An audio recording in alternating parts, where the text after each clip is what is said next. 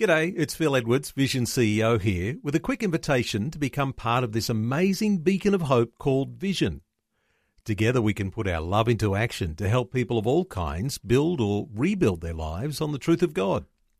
Please consider the part you can play during our upcoming Visionathon appeal, remembering that it's your support that makes Vision possible, including this podcast. Audio on demand from Vision Christian Media. The story. While we're in Port Moresby, I got food poisoning. And so I went to a local doctor, happened to be an ex-student of ours. So he comes in and I said, the administrators came round and wanted to know how I'm going to pay for it. He said, pay for it? He said, you're my papa. You're the one who directed me to become a doctor. It just so happened he owns the hospital. And he said, you're not paying for this. You're my papa. G'day, I'm Jimmy Colfax. Welcome to The Story.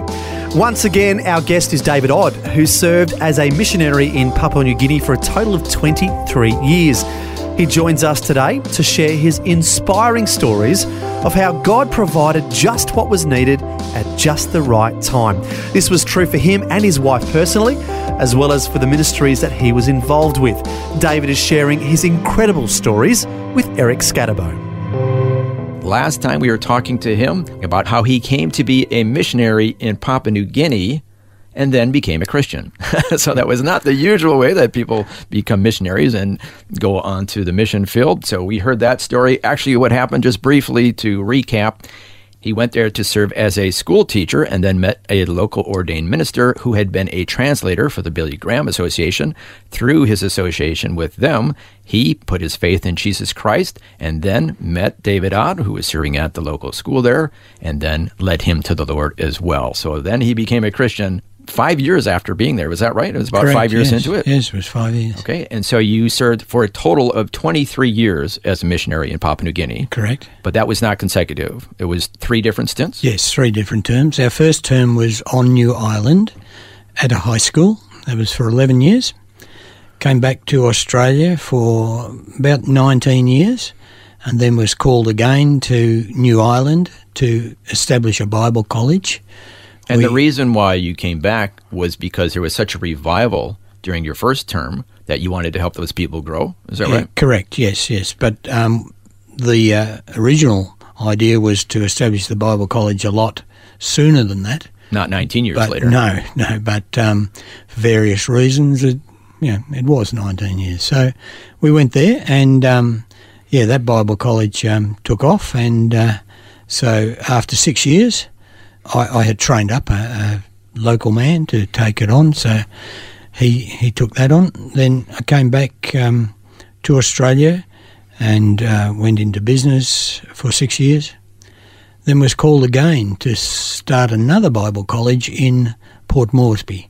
So that was a further 6 years. So 3 terms altogether, and 23 years all up. So you helped to start 2 Bible schools, which are currently going and being run by the locals. Correct, yes. And we should say that the person who led you to the Lord, the local ordained minister, his name is Ben. Yes. You've been friends with him for all these years? Yes. Still in touch, and he's still ministering. Going strong? He's in his 80s now, and 80 is a very old age for that country. Mm-hmm. Yes. Wow, that's great. So, and you've maintained that friendship for all those years. Certainly do. Hope to go back and see him this year sometime. Oh, okay. Maybe we'll have to find out your new adventures with Ben. Yes. Okay, well, now we want to talk to you about God's miraculous provision. So, during those 23 years, during the 3 different stints you were there were times when you were in need, which happens to all missionaries. Yes. But God miraculously provided at the last moment in miraculous ways just what you needed at just the right time. Correct. Let's hear some of those stories. Okay. I guess one of my favourite ones is provision of some shoes. Shoes. Now, who would think shoes would be a big deal? Well, it was. But it is kind of nice if you don't have them. Yeah, okay. This is during our first term at the high school. Mm-hmm. And I had, for almost from the start, just didn't wear shoes in Papua New Guinea. You were a teacher? Yep. Without shoes? Yep. But The locals were the same. So that was the usual thing? Well, thongs were, they'd flip mud up your back. Boots would rot out within a very short time. So it wasn't practical? And, no, it was just so muddy and wet, and so on. Feet were the best form. So I would imagine that the soles of your feet were pretty tough after. Oh yeah, they got pretty tough. I played squash once, and the guy couldn't believe it that I played squash without shoes on. Is that right? So, yeah. So you could probably strike a match on the bottom of your feet. Well, not quite that. But yeah, they were tough. Yeah. Okay. And what's more, the New Island is a coral island, and coral is pretty sharp. And you're walking around without shoes. You're walking around without shoes, yes. So at the school we had a week at the end of the year, which we called our Community Outreach Week, where we divide the students into groups of about 12, and they'd go into a village and do community work there, possibly help an old person with their garden, establish a garden for them, or repair a house, do something in the local church, whatever. And so one day we had a group which went to the other side of the island. Now, New Island is a very long, skinny island. And to get to this place, we had to drive down about 70 kilometres, then over the mountain, which was the backbone of the island, and then up the other end of the other side of the coast. So this group was there, their week had finished, and I went in the truck to pick them up. On the return, I went, picked them up, and we'd been going for about 4 or 5 kilometres, and the truck blew up. Literally blew up. The engine just, that was it. Smoke all over the place? Not so much smoke, but the conrod just went zoom, and fortunately it went down, not up, because if it had gone up, somebody sitting on top of the engine would have been. Oh, wow. Yeah, not a pretty picture. Okay, no, not at all. So that was it. No thought of being able to repair it. It was just totally it was done. Totally done. So I said to the students on board, right, you go and find some accommodation in the nearest village. Myself and this other student will walk over the other side and see if we can get something to... You mean all the way back? Not all the way back, but over to the other side of the island, because this particular side we were on, just hardly any vehicles, certainly no repair facilities and so on. Yep. So I start out on this coral road, and we're going... With no shoes? With no shoes. And we're going up the mountain. It gets dark. We're walking on coral, going up the mountain, so you place your foot and it will slip, and so on. And so despite having tough feet, I was starting to really feel the pain. Yeah. So God said to me, well, pray for a pair of shoes. Just out of the blue? Just out of the blue. So here we are in the middle of the jungle. It wasn't like there was going to be a shoe store pop up. This was just all jungle? Didn't exist, yeah. And no villages even, just there. And so, being the man of faith and power that I was, I said, yeah, Lord, it'd be great to have a pair of shoes. Amen. That was my prayer. And just a short time after that, along the road, we see this light approaching. And so it comes along, and here's this guy with a lantern, and we say... he's just walking? He's just walking. And just spoke to him, said, where have you been? I've been over the other side of the island fishing. Now, why would you leave one side to the other to go fishing when there's plenty of fish on the side? I don't know. So that was one. So he just looked at me and he said, would you like a pair of shoes? Really? Yeah. And I said, I would love a pair of shoes. Now, at that time, that was so unusual. Papua New Guineans didn't have shoes. And if they did have, they'd be such a valuable thing for them. It'd be difficult for them to give away. Do you want a pair of shoes? Oh, I'd love a pair of shoes. Gives me his shoes. They fitted. And just wait, did he take his off? He took them off and just gave them to me. Really? Yeah. You don't know who this person was? Never met him before and never saw him afterwards. I believe to this day it was an angel. Oh, wow. And here were the shoes. And I don't know why, but I lost track of the shoes. I would have liked to have kept them. And But there we are. Yeah, provision. Just at the right time. At the right time, the right size. I mean, if I hadn't got those shoes, I would have been very difficult to complete that. Yeah. Because I was less than halfway through the journey. So you were able to get them... Able to finish the journey, get on to the other side of the island, find somebody who could come over, pick up the students, tow the truck back and put a new engine in the truck. Wow. God's marvelous, miraculous provision. Absolutely. At just the right time. Yeah.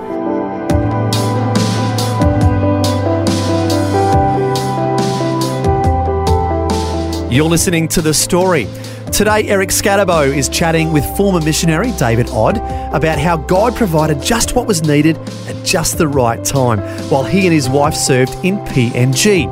Next, David will share some more of his incredible stories of God's miraculous provision when we return. If this program has highlighted something you'd like prayer for, we'd love to pray for you. Call 1-800-PRAY-FOR-ME. That's 1-800-772-936. It's a free call. Or text 0401 132 888.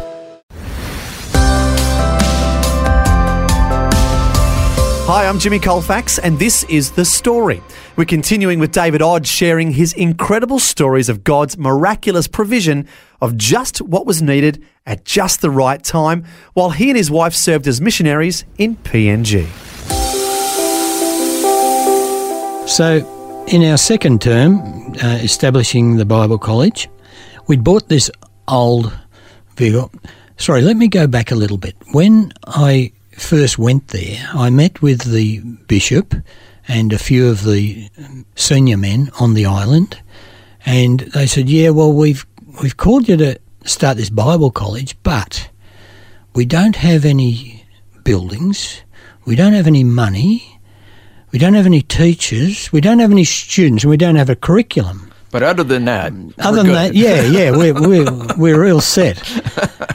And I said to them, you're asking, or you're concentrating on the wrong things. I said, does God want this Bible college? Oh, yeah. I said, well, then who will provide? Wow, that's faith. Okay, so we started off. And after a year or so, I got this old truck. Now, it was an old truck. When we left to go anywhere, it was debatable whether we'd come back. You know, whether it'd break down. Might want to bring some shoes along. It was just not, yes, a little bit like that. So here we are with this, and we had a work group come up from Australia to help us with some buildings. And on that work group was an older man who'd been a pastor of a church in Australia. He was also a builder, so he was, and he came into the town with me one day and he said, David, what are you going to do about this transport? Because the truck's pretty old, and as you said, you know, sometimes it comes back, sometimes it doesn't. I said, oh, well, I'm just saving and believing, and that's it. That was all we said. The previous year, I'd said to the students, God is going to provide us with some transport, and it's going to be good transport. And that was that. All right, so this man went back to Australia, and about 3 months later, I received a phone call. And he said, David, if you really had your wishes, what transport would you like? I said, I'd get a 3 or 4 ton truck and a twin cab utility. Okay, he said, how much would that cost? So I quoted him reconditioned ones. He said, no, new ones. What would new ones cost? So I quoted him. Now, in those days, this was in about 2001, I think it was. In those days, they would have cost the equivalent of about $120,000. Wow. So he said, okay, go and order them. I said, wow. What? Yep, go and order them. Yeah? Is there more to this? Yeah. So, yep. How? Well, he said, I was pastoring this small church. We were an ageing congregation. We weren't getting any new converts, so we decided to just fold up. But we have some money, and we wanted to support some missions with it. So part of that money is going to go to your vehicles. Oh, well. And so I said, you know, what? Well, he said, I came up and saw your need and that was it. So here was this little group. There are only about 30 of them. They've been going for a number of years, but faithfully tithing. Mm-hmm. And I just looked back and I said, God, you knew even then that there would be a need here. And so you got this group to start putting away money and there. And so here we are. So I went and ordered the trucks. Now, the man I was working with who was going to take over the Bible College, I said to him, come into town. I didn't tell him why. Oh, he didn't know? He didn't know. He didn't know. Come into town. So we go to town and walk past this place that's selling the vehicles, and here's the truck and the ute. We walked past and I said, gee, it'd be nice if we could have something like that, wouldn't it? Oh, yeah, he said, that'd be great, wouldn't it? Yeah, righto. So we went and had lunch. On the way back from lunch, I said, see those vehicles there? Yeah. I said, they're ours. And he just started crying and jumping up and down and so on. And before we went into town, I told the students, now at that stage we had, I think about 50 students, I said, okay, now you're all to assemble in the classroom. And I gave them a time and I said, there's not one person to be missing. And they thought they were in trouble. And so this other man, Eliuda was his name, Eliuda and myself, drove up with the new vehicles, and here the students went wild. Oh, wow. Yeah, I told them God was going to provide, and they saw the provision. That's fantastic. Now, I want to go back to the school in general. Now, you started off not having anything. Yes. How were the other needs met? Like That's a good question there. I can honestly say I don't know. When we had a need, the money was there. So buildings, we're building a teachers. house, we needed corrugated iron. And a local businessman had said to me, yeah, I'll pay for your corrugated iron. So there was that. No, you went there knowing that they didn't really have all the things technically that you needed to have a Bible school. Didn't have a thing. They had some run-down mission buildings, old mission buildings, which they were about to bulldoze. That was it.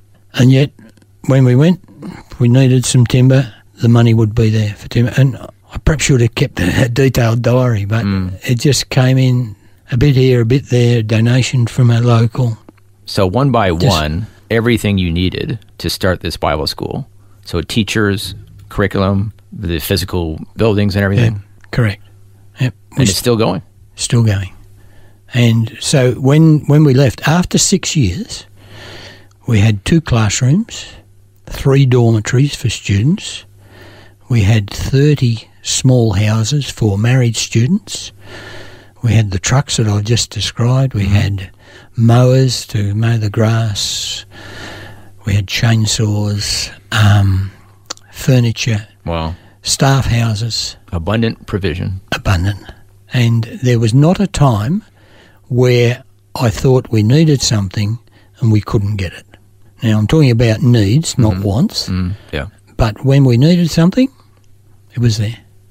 I'll give you an example from our own personal finances, because we went there without any formal support, if you like. We were there by faith and trusting God that He would provide. So one morning I sat down at the breakfast table with my wife Beryl and said, money's run out. We don't have anything in the bank or, anyway. Okay, so we looked at each other over the table and started grinning. We said, well, what's got up to now? I don't think that would have been my reaction, and I definitely know that would not be my wife's reaction. Right. You and Beryl are very special. Well, fortunately, yes, we are. We didn't stress. There was no stress. So the bishop, who lived on the same campus as the Bible College, went into town that day, came back in the afternoon, handed me an envelope, and opened the envelope, and there's the equivalent of $400 in the envelope. Wow. I said, well, who was it who gave this to you? And he mentioned a lady, never met her before in my life, didn't know who she was. So $400, that's a fortune. Yeah. For a Papua New Guinean. Yeah. And there's God's provision again. And just when we needed it. Wow. And we've just proved time and again that when you trust in him, I'm reminded of Matthew 6:33. Seek first the kingdom of God and his righteousness. All these things will be added to you. And that includes material things as well as spiritual gifts and the wisdom you need, whatever. Yeah. All these things will be added to you. Now, in honor of the local language there in Papua New Guinea, could you say that same verse in Pidgin English? Okay. Find him past time, kingdom belong God. Now behind all get us something, and me come along you. Okay, so there were a few words in there I recognize in English. So Pidgin English is obviously a combination. Yeah, it's not actually Pidgin English, it's Melanesian Pidgin, because the structure of the language is a Melanesian language. The vocabulary is a mixture of English, German, Portuguese, Dutch. It's a trade language, if you like. So, all I know is I remember hearing that a bicycle is called a wheel. Wheelie wheeler, yeah. Wheelie wheel, okay. Wheelie so for wheel. the two wheels. I always wondered what you would say if an 18-wheeler went by. Yeah, well, you wouldn't. You would not repeat wheel 18 times. You say, big bullet truck. Oh, okay, there you go. Now, looking back on your 3 stints in Papua New Guinea and all of the different challenges that you faced, both financially and last time we were talking about spiritual and demonic opposition and all that, do you think it was well worth your time and energy and the effort that you and Beryl put in? Wouldn't change one day of it. Is that right? What's the most fulfilling thing about it all? Becoming a Christian. That was. Oh yeah, right. Yeah, that's where we're getting to basics. We're going up there to do good works, unsaved. Yeah. I mean, what would have happened if we died before that? The Bible tells us it's not good works that saves you. It's faith. And so that's the absolute pinnacle. But the others are just seeing the change in lives, seeing people without hope finding hope, seeing people who came out of a village, just subsistence village, and now doctors, accountants, just marvellous. Could I tell you one more story of provision? Okay, while we're in Port Moresby, I got food poisoning. And so I went to a local doctor, happened to be an ex-student of ours from the first term. Oh, wow. Yeah. And that student, when he was at the high school, at the end of Year 10, he had to put in an application for what he wanted to do beyond Year 10. He put in he wanted to be a mechanic. I said to him, I think you have more potential than that. Try to go to university. So he did that. That was the end of it. So then, here I am with this food poisoning, turn up. How many years later? Oh, about 26. So he says, look, you're going to have to go to hospital. So he puts me into hospital, and I'm there that night, and the next morning the administrators come around and said, well, Mr. Rod, how are you going to pay for this hospital stay? Now, because they need to know. They need to know, and it's expensive. I said, look, I'm not sure. I'll have to talk to the doctor. So he comes in, and I said, the administrators came round and wanted to know how I'm going to pay for it. He said, pay for it? He said, you're my papa. He said, you're the one who directed me to become a doctor. It just so happened he owns the hospital. And he said, you're not paying for this, you're my papa. So, okay, so I stay, I think it was 3 nights. And then on the day I'm discharged, comes out, he says, it looks like you can go back. He hands me an envelope, and here's $1,000 in it. Wow.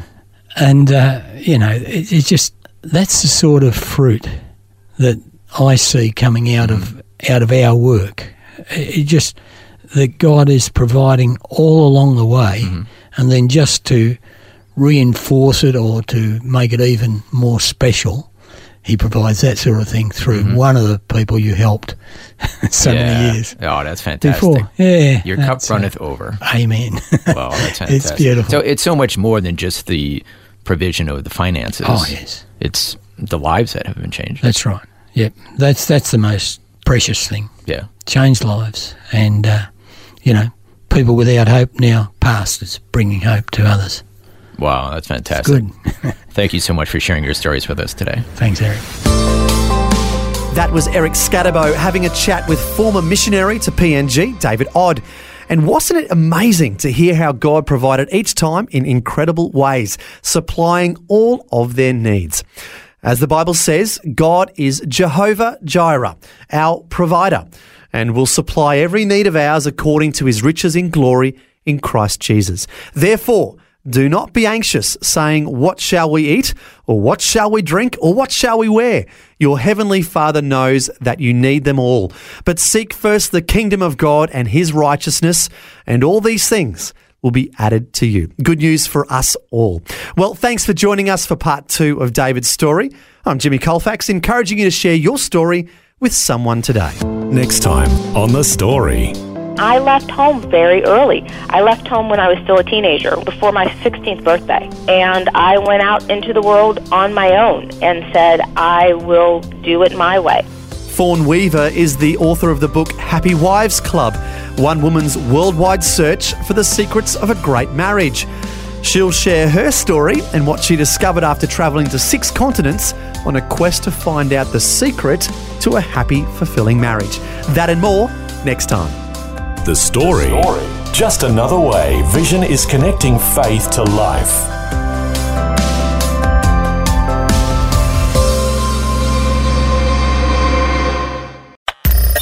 Thanks for taking time to listen to this audio on demand from Vision Christian Media. To find out more about us, go to vision.org.au.